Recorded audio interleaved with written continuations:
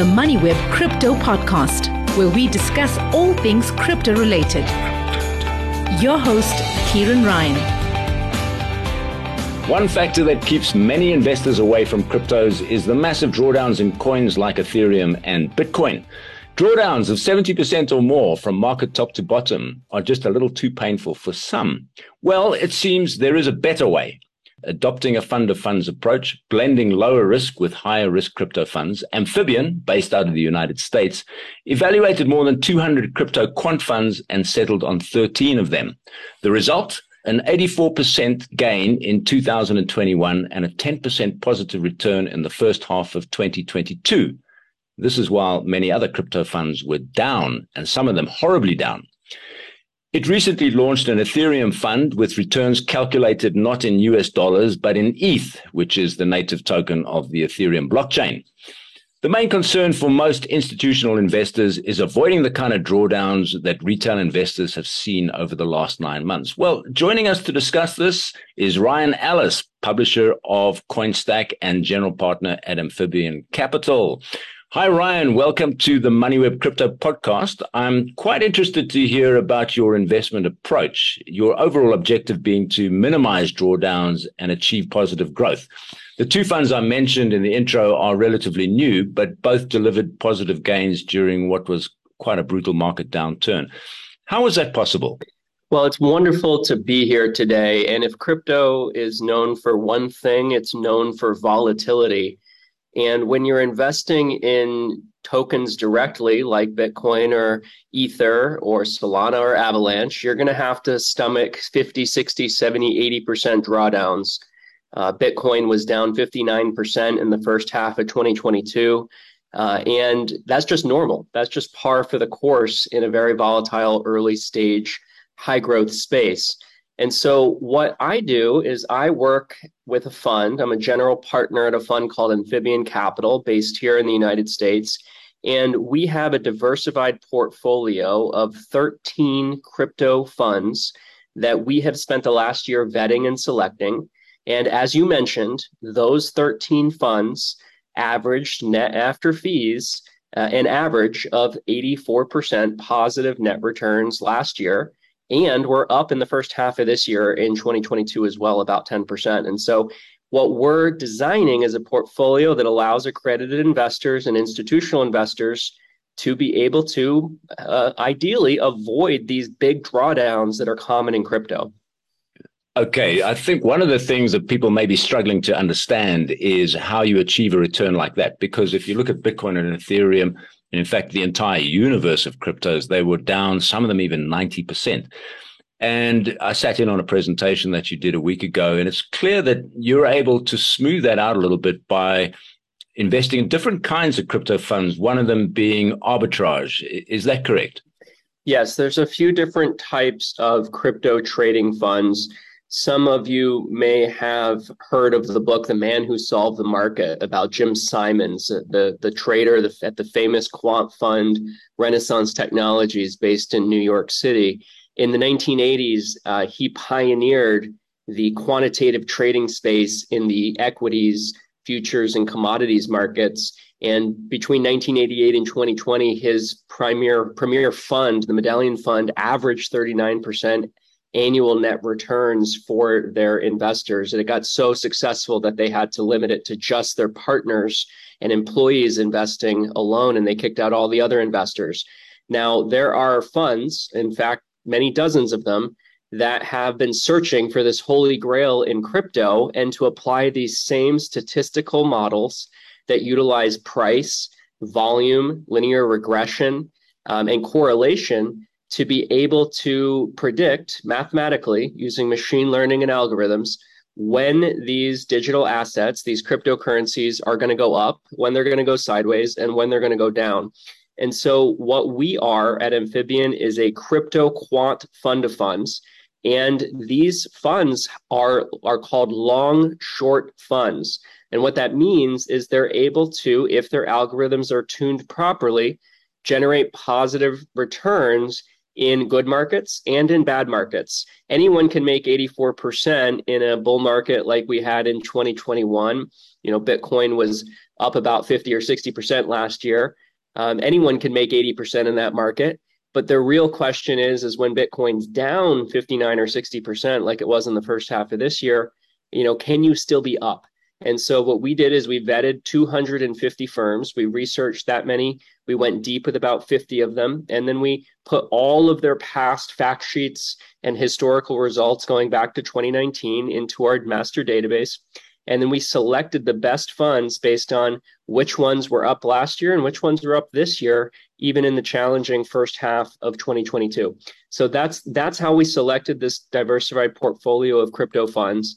And I can go deeper on the different types of trading, but you're right. There's arbitrage trading, which is being able to utilize small differences between, let's say, the price of Ethereum in South Korea versus the price of Ethereum in South Africa. Maybe there's a $5, $10 difference, and those trading funds will be able to send the Ethereum from one exchange to another and pocket the difference in very large quantities to be able to provide market making services.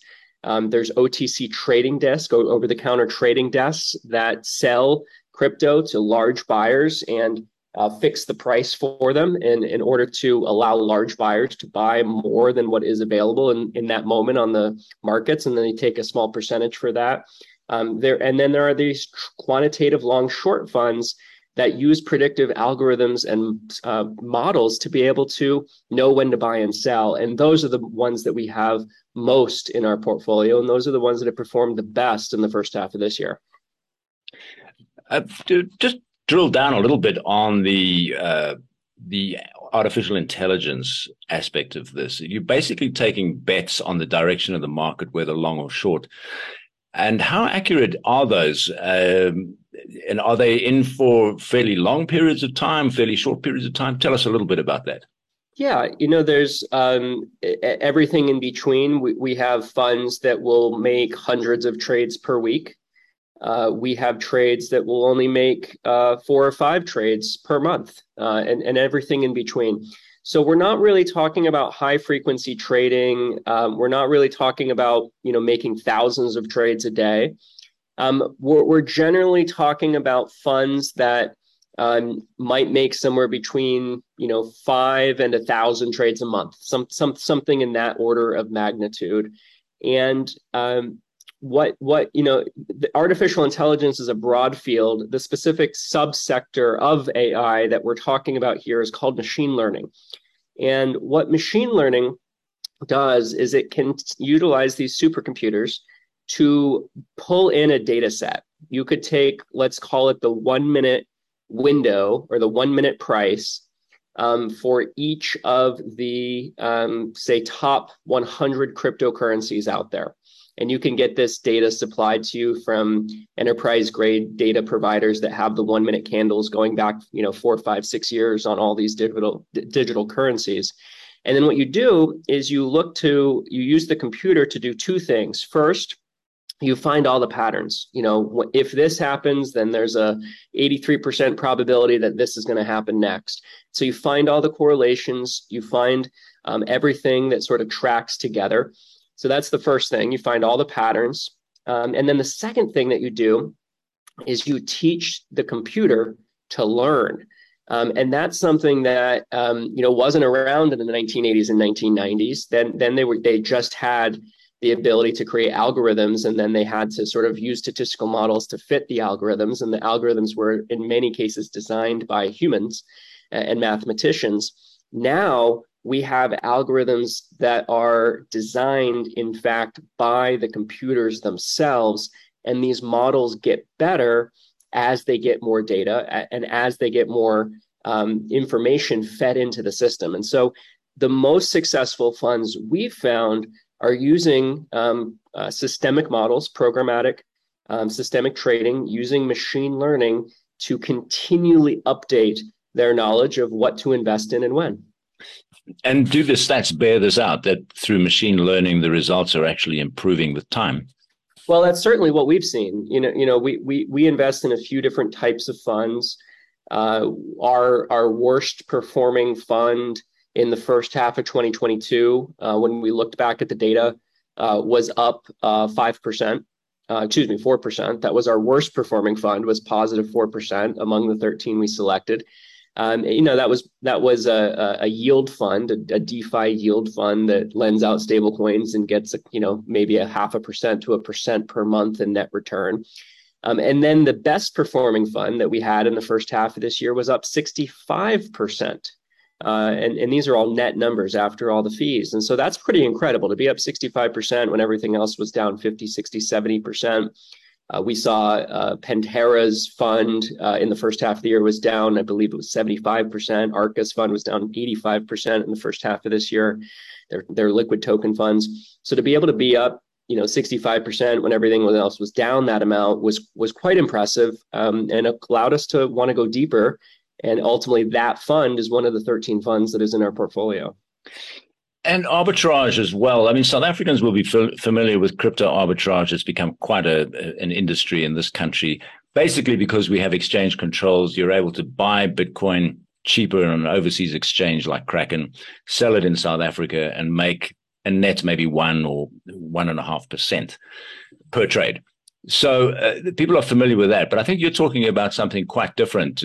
The thing about crypto is you don't have a centralized exchange. You have all of these different exchanges with slightly different prices, and sometimes they'll go quite a little bit out of kilter with each other.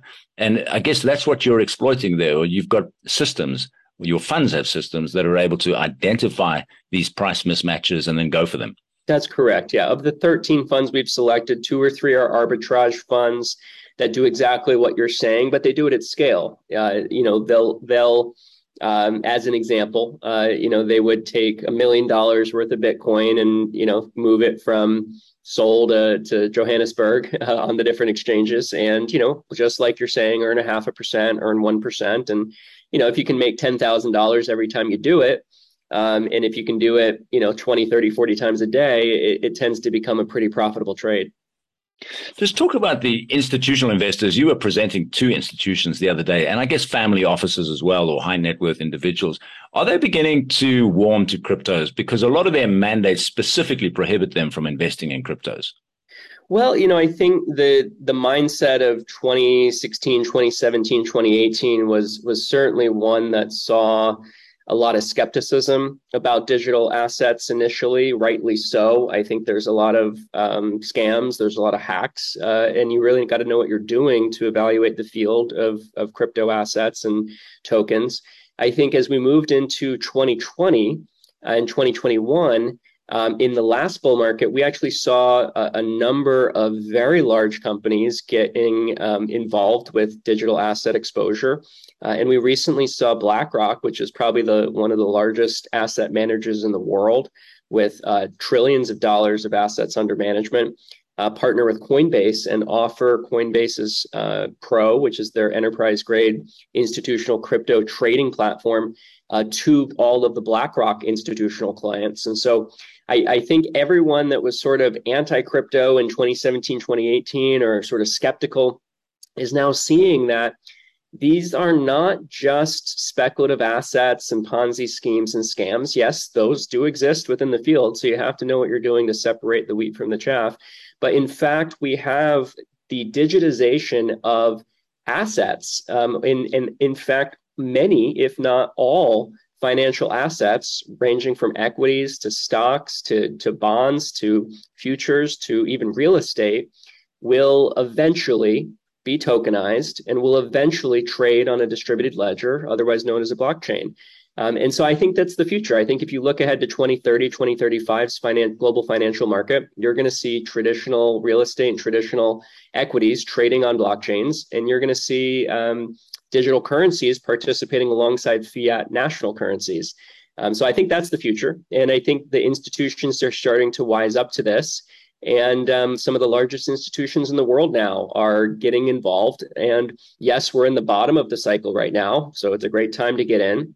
Last year was not the right time to get in, but now it is. Now that fewer people are talking about this, you want to get into 2022 for the peak that's going to come in 2024, 2025. And so now's a great time. The types of funds that you invest in, we've spoken about arbitrage funds, but you mentioned another one called infrastructure funds. Maybe just unpack that. What is that? Yeah, an infrastructure fund in our terminology is a fund that provides critical trading infrastructure to other market participants. And we're not talking about, bridges and roads. We're talking about the ability to do market making and to do over-the-counter trading. And so in crypto, because there's so many different exchanges that all have slightly different prices, there are private funds that essentially help provide liquidity to large exchanges and do what's called market making.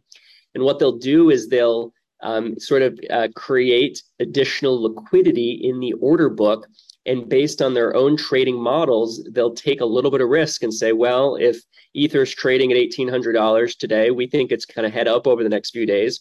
So we'll put more depth in the order book and in the liquidity book, and in essence, guarantee a price for larger traders that are coming in that want to have, a single, let's say an institution wants to put a $500 million of Bitcoin on their balance sheet. In order to do a trade of that size and to get it at a specific price, you need a market maker or an infrastructure provider. And so if your directional models are right on which way the price is going, you can make a couple percent every time you do that. So that's what we mean by infrastructure funds. You were also the publisher of CoinStack, which is a crypto information service. And I think you mentioned you got quite a large subscriber base there. Tell us, how did you get into cryptos? Well, I think everyone has their own Bitcoin story. For me, it was 2013. I was sitting in my house in San Francisco at the time, and my friends started telling me about this thing called Bitcoin. I think Bitcoin was, $20 or something at the time. And I bought a Bitcoin miner for $600. Thought it'd be something cool to play around with. Unfortunately, and I think everyone has this type of tale, I never plugged it in. Never got around to it. I gave it away to one of my developers, Addison, and I think he plugged it in and did quite well with it. And I never really paid attention after that until 2017, when the sort of first bull market happened, where we had Bitcoin reach 20,000 in December 2017, January 2018. And I started to get more involved then, made my first buys of Bitcoin and Ethereum at that time. And then in terms of when I got involved in it full time, that was 2020. When Bitcoin repassed the 20,000 level mark in December 2020, it caught my eye. I said, all right, there's something going on here. Let me, I just thought this was a bunch of speculative junk. Let me understand what's going on here. And I realized, okay, well, there's 21 million of these Bitcoin, that you can't increase that number. And, it's sort of scarce, and it's digital gold. And it's created a decentralized global payment system that doesn't rely on any nation state or any centralized authority to give it permission to operate. This is something cool. Who knows what it's going to turn into, but I got intrigued. And then when I found out about Ethereum, I read the book, not just about the token, but about the actual blockchain and the technology and what makes it cool. I read the book in December of 2020 by Camila Russo about the founding of Ethereum and how Ethereum got started. I'll get the title for it in a minute. It's just slipping my mind. And that was the book about the founding of Ethereum that I said, wow, Ethereum is not just a distributed ledger blockchain like Bitcoin, but Ethereum is a platform that you can build applications on top of. It's a Turing complete platform that you can build any type of computer application on top of it. And then I started learning about DeFi, and I said, all right, let me just write about my weekly journey trading crypto. And I started writing about it every week in January of last year, 19 months ago in January 2021. And that turned into a newsletter, initially with a few thousand readers. And now we have 50,000 subscribers, and we're the largest weekly institutional crypto newsletter that goes out every Wednesday. We've done 90 issues now. So that it's been a fun, organic process to see how it's gone from a hobby into a business. Well, I think the name of the book you're referring to is The Infinite Machine. That's right. You got it. You're right. Correct. Yeah. Camila Russo. Yeah. Okay. Interesting. So you only really got full time into crypto in 2020. You run CoinStack, and you're also a partner at Amphibian Capital. Now, if we can just go back to your fund selection process at Amphibian, selecting funds in the crypto space, it needs analytical skills that are probably not commonly found in the equity space. I guess you've got to know something about coding. You've got to know how the blockchain works. You've got to know about the blockchain architecture, things like that. These are, so people who are transitioning from equity analysis to crypto analysis have got to go through quite a learning curve. Is that correct? Well, I think there's some fundamental similarities. I think what's interesting about investing in stocks and investing in digital assets is the tokens that have cash flows, the ones that provide cash flows back to their holders, like Ethereum is about to start doing in 3 weeks with after the merge, where the holders and stakers of Ethereum will get the daily cash flows from the transaction fees. Those are the ones that are going to be the most valuable. And ultimately, the speculative assets where the cash flows aren't passed on to the holders are going to be the ones that ultimately I think will decline in value over time. So that's one of the reasons why I'm bullish on Ethereum. And so you can apply some traditional financial models like discounted cash flow to the new version of Ethereum that's coming out, the proof of stake version of Ethereum, and to many other digital assets that actually provide cash flows to their users and to their holders.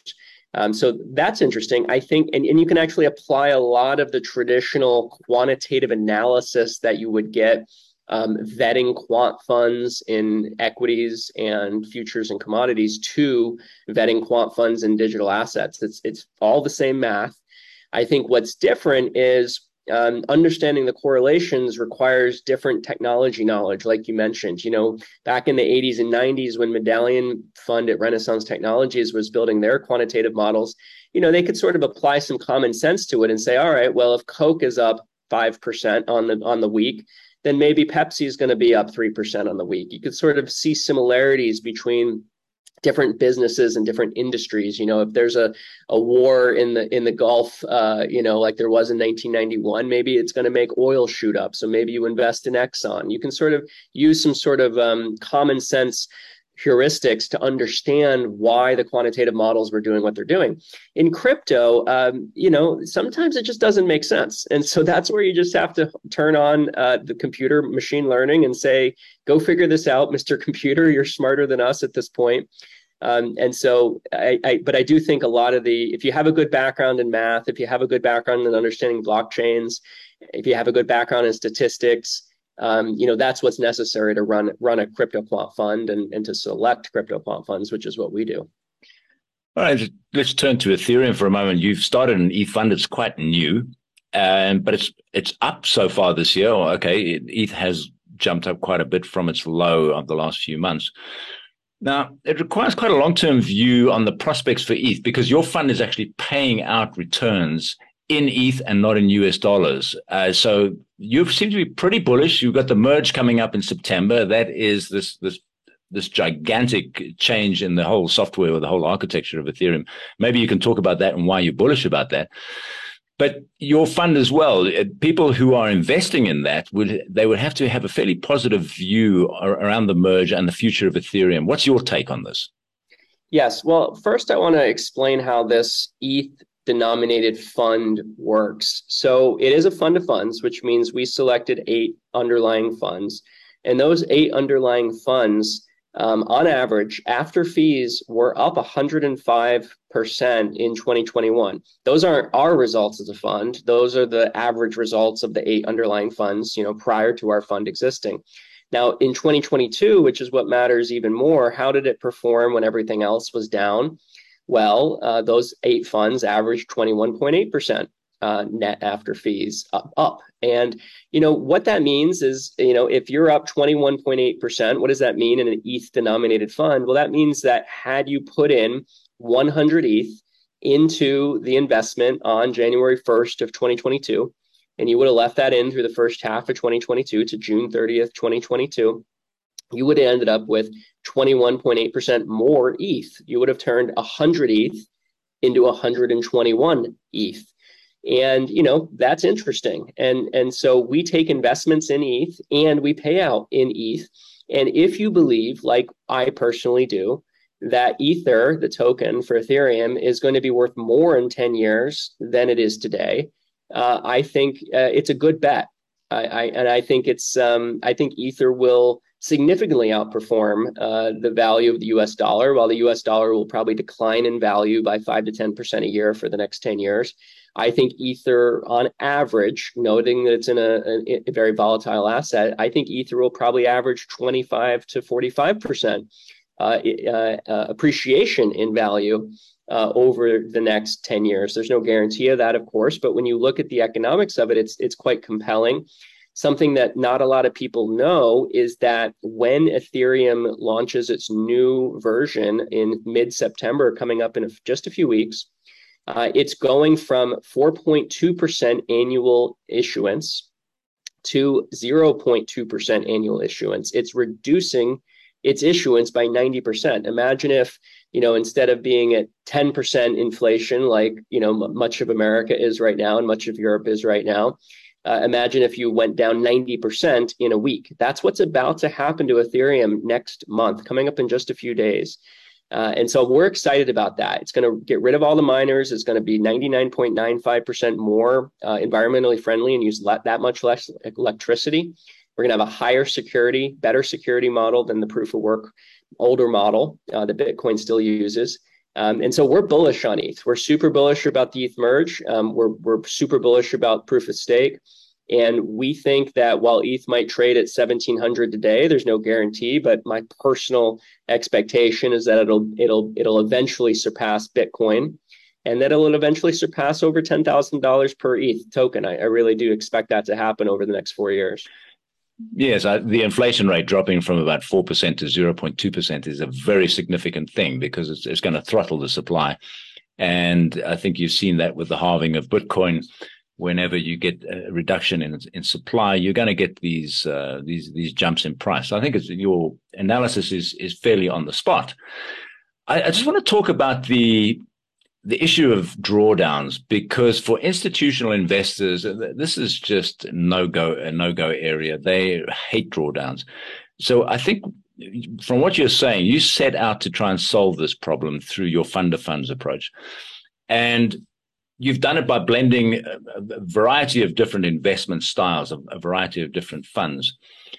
Are the institutions responding to this? Do they understand that there are ways that you can actually minimize the fantastic sort of drawdowns and volatility that they associate with cryptos? Yes. Well, there's two things to understand. Let's first talk about drawdowns, and then let's talk about the institutions and why they're coming into this fund of fund model.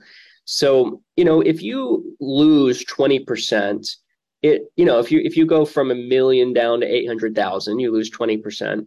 Then what percentage do you need to get back to the million? Well, now you need a gain of 25% to get back to your million. It's not that big a difference.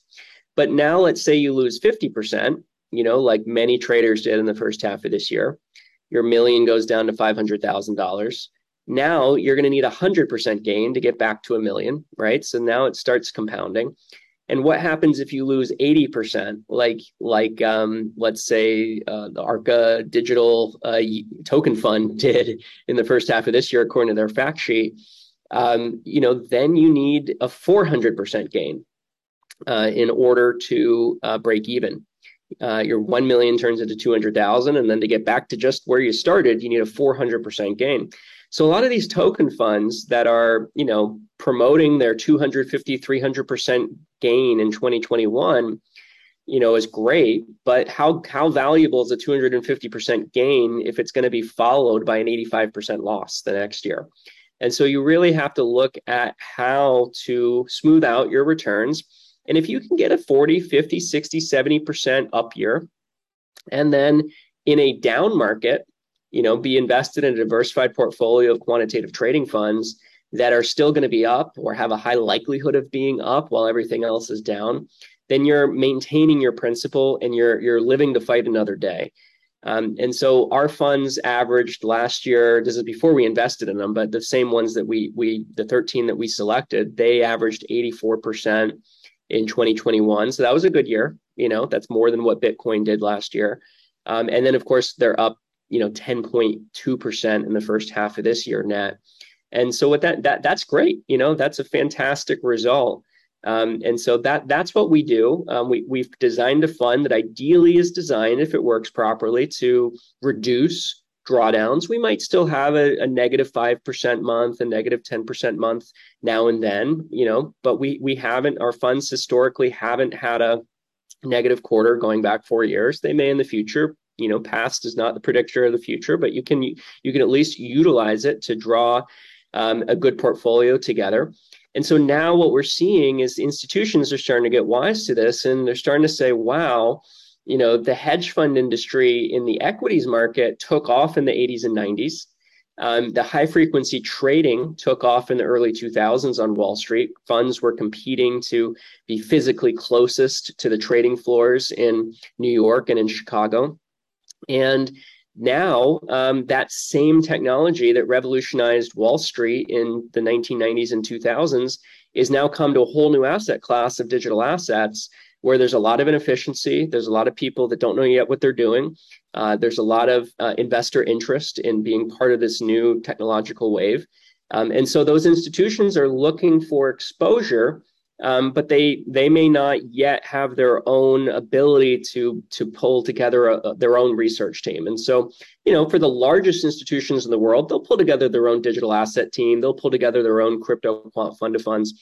But for a mid-sized institution that's maybe managing a few $100 million, a couple $1 billion, something like that doesn't want to spin up a specialized crypto quant research team to evaluate all the different funds out there, being able to allocate 10 million, 25 million, 50 million to a crypto fund of funds like what we do makes a lot of sense to them. Of course, we have an auditor, we have a fund administrator. So we're sort of doing it in the regulated way that allows them to allocate.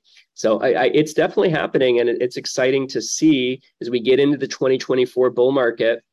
I think it's going to be an order of magnitude bigger than it was in the 2020, 2021 bull market. And just talk about the fees for a minute. Those results that you gave are fantastic, net of fees. So what are your fees? Well, we charge a 2 and 20, which is standard for a hedge fund. We sometimes, well, not sometimes, between now and the end of the quarter, people that get in by the end of September, we're doing 2 and 15 just as an initial incentive for some of the early LPs that are coming in. But 2 and 20 will probably be the fee structure for quite some time.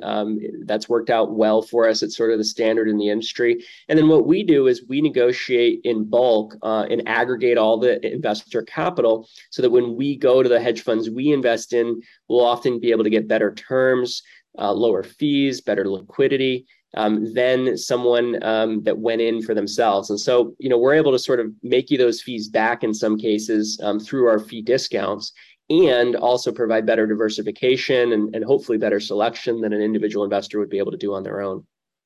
Okay, so that's 2% annual admin fee and 20% profit share fee. Is that right? That's exactly right. Yeah. Okay. Final question, Ryan. What is the mood of institutional investors with regard to cryptos at the moment? They sat on the sidelines, most of them, for most of the last, decade. Some of them being quite, derogatory about cryptos. But they are now, most of the banks we see, even in this country, they do have blockchain teams. They're starting to pay attention because they see this thing as not a flash in the pan. It's not going away. Is this your experience? Yes. There's a bifurcation in the market right now. I think there's still large institutions, just to pick on one, like the HSBC Bank that's sort of anti-crypto. We have certain regulators like Christine Lagarde at the European Union that are sort of anti-crypto, or Elizabeth Warren in the United States who are anti-crypto. They tend to not really understand that digital assets are simply a modernization of traditional assets that allow any type of financial asset to trade 24/7. And I really do think distributed ledgers and 24/7 markets are the future of global finance. I think that's where everything's going. I think stable coins as well as central bank digital currencies are the future of money. And I think programmable money that is issued by decentralized organizations will compete with nation state issued money over the next 15 or 20 years. It's not going to be overnight, but it is going to be a major macro geopolitical shift over the next 20 years.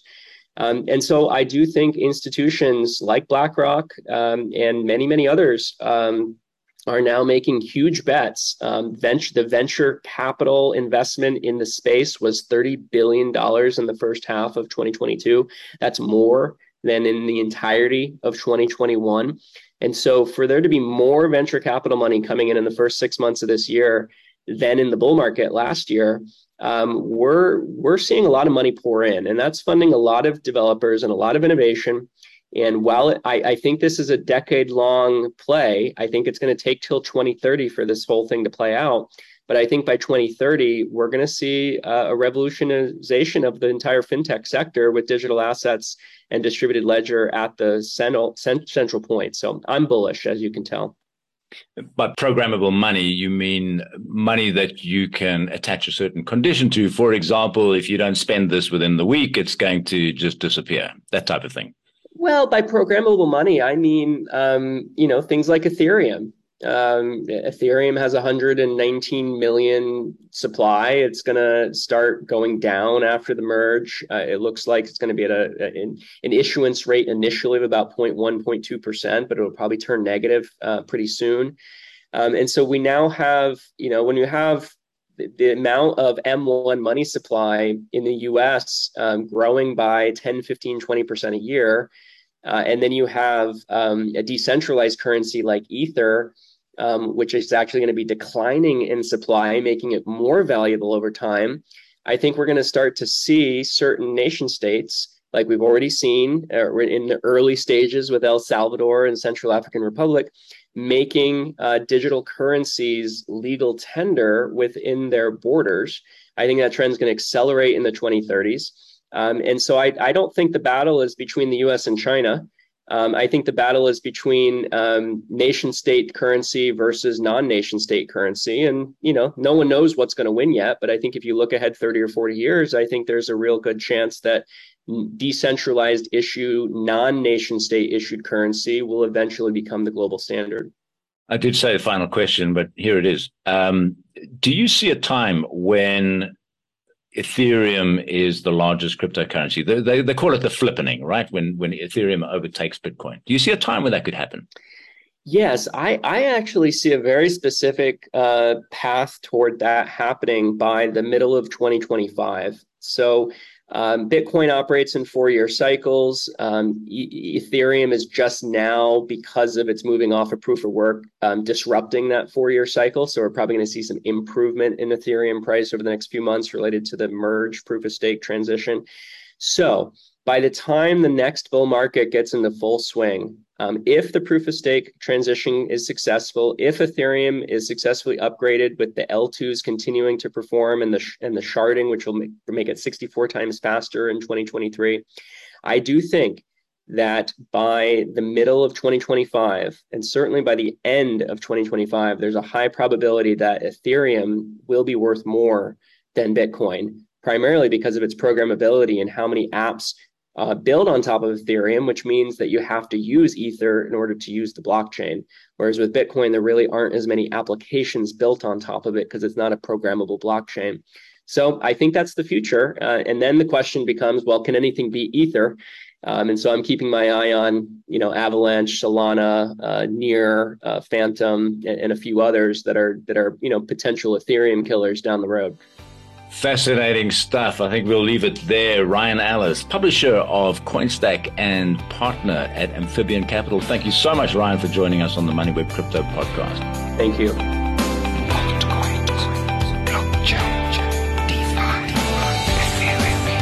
Thanks for listening to the MoneyWeb Crypto Podcast, hosted by Kieran Ryan. To listen to our other podcasts, go to moneyweb.co.za or the MoneyWeb app and follow MoneyWeb News for daily updates.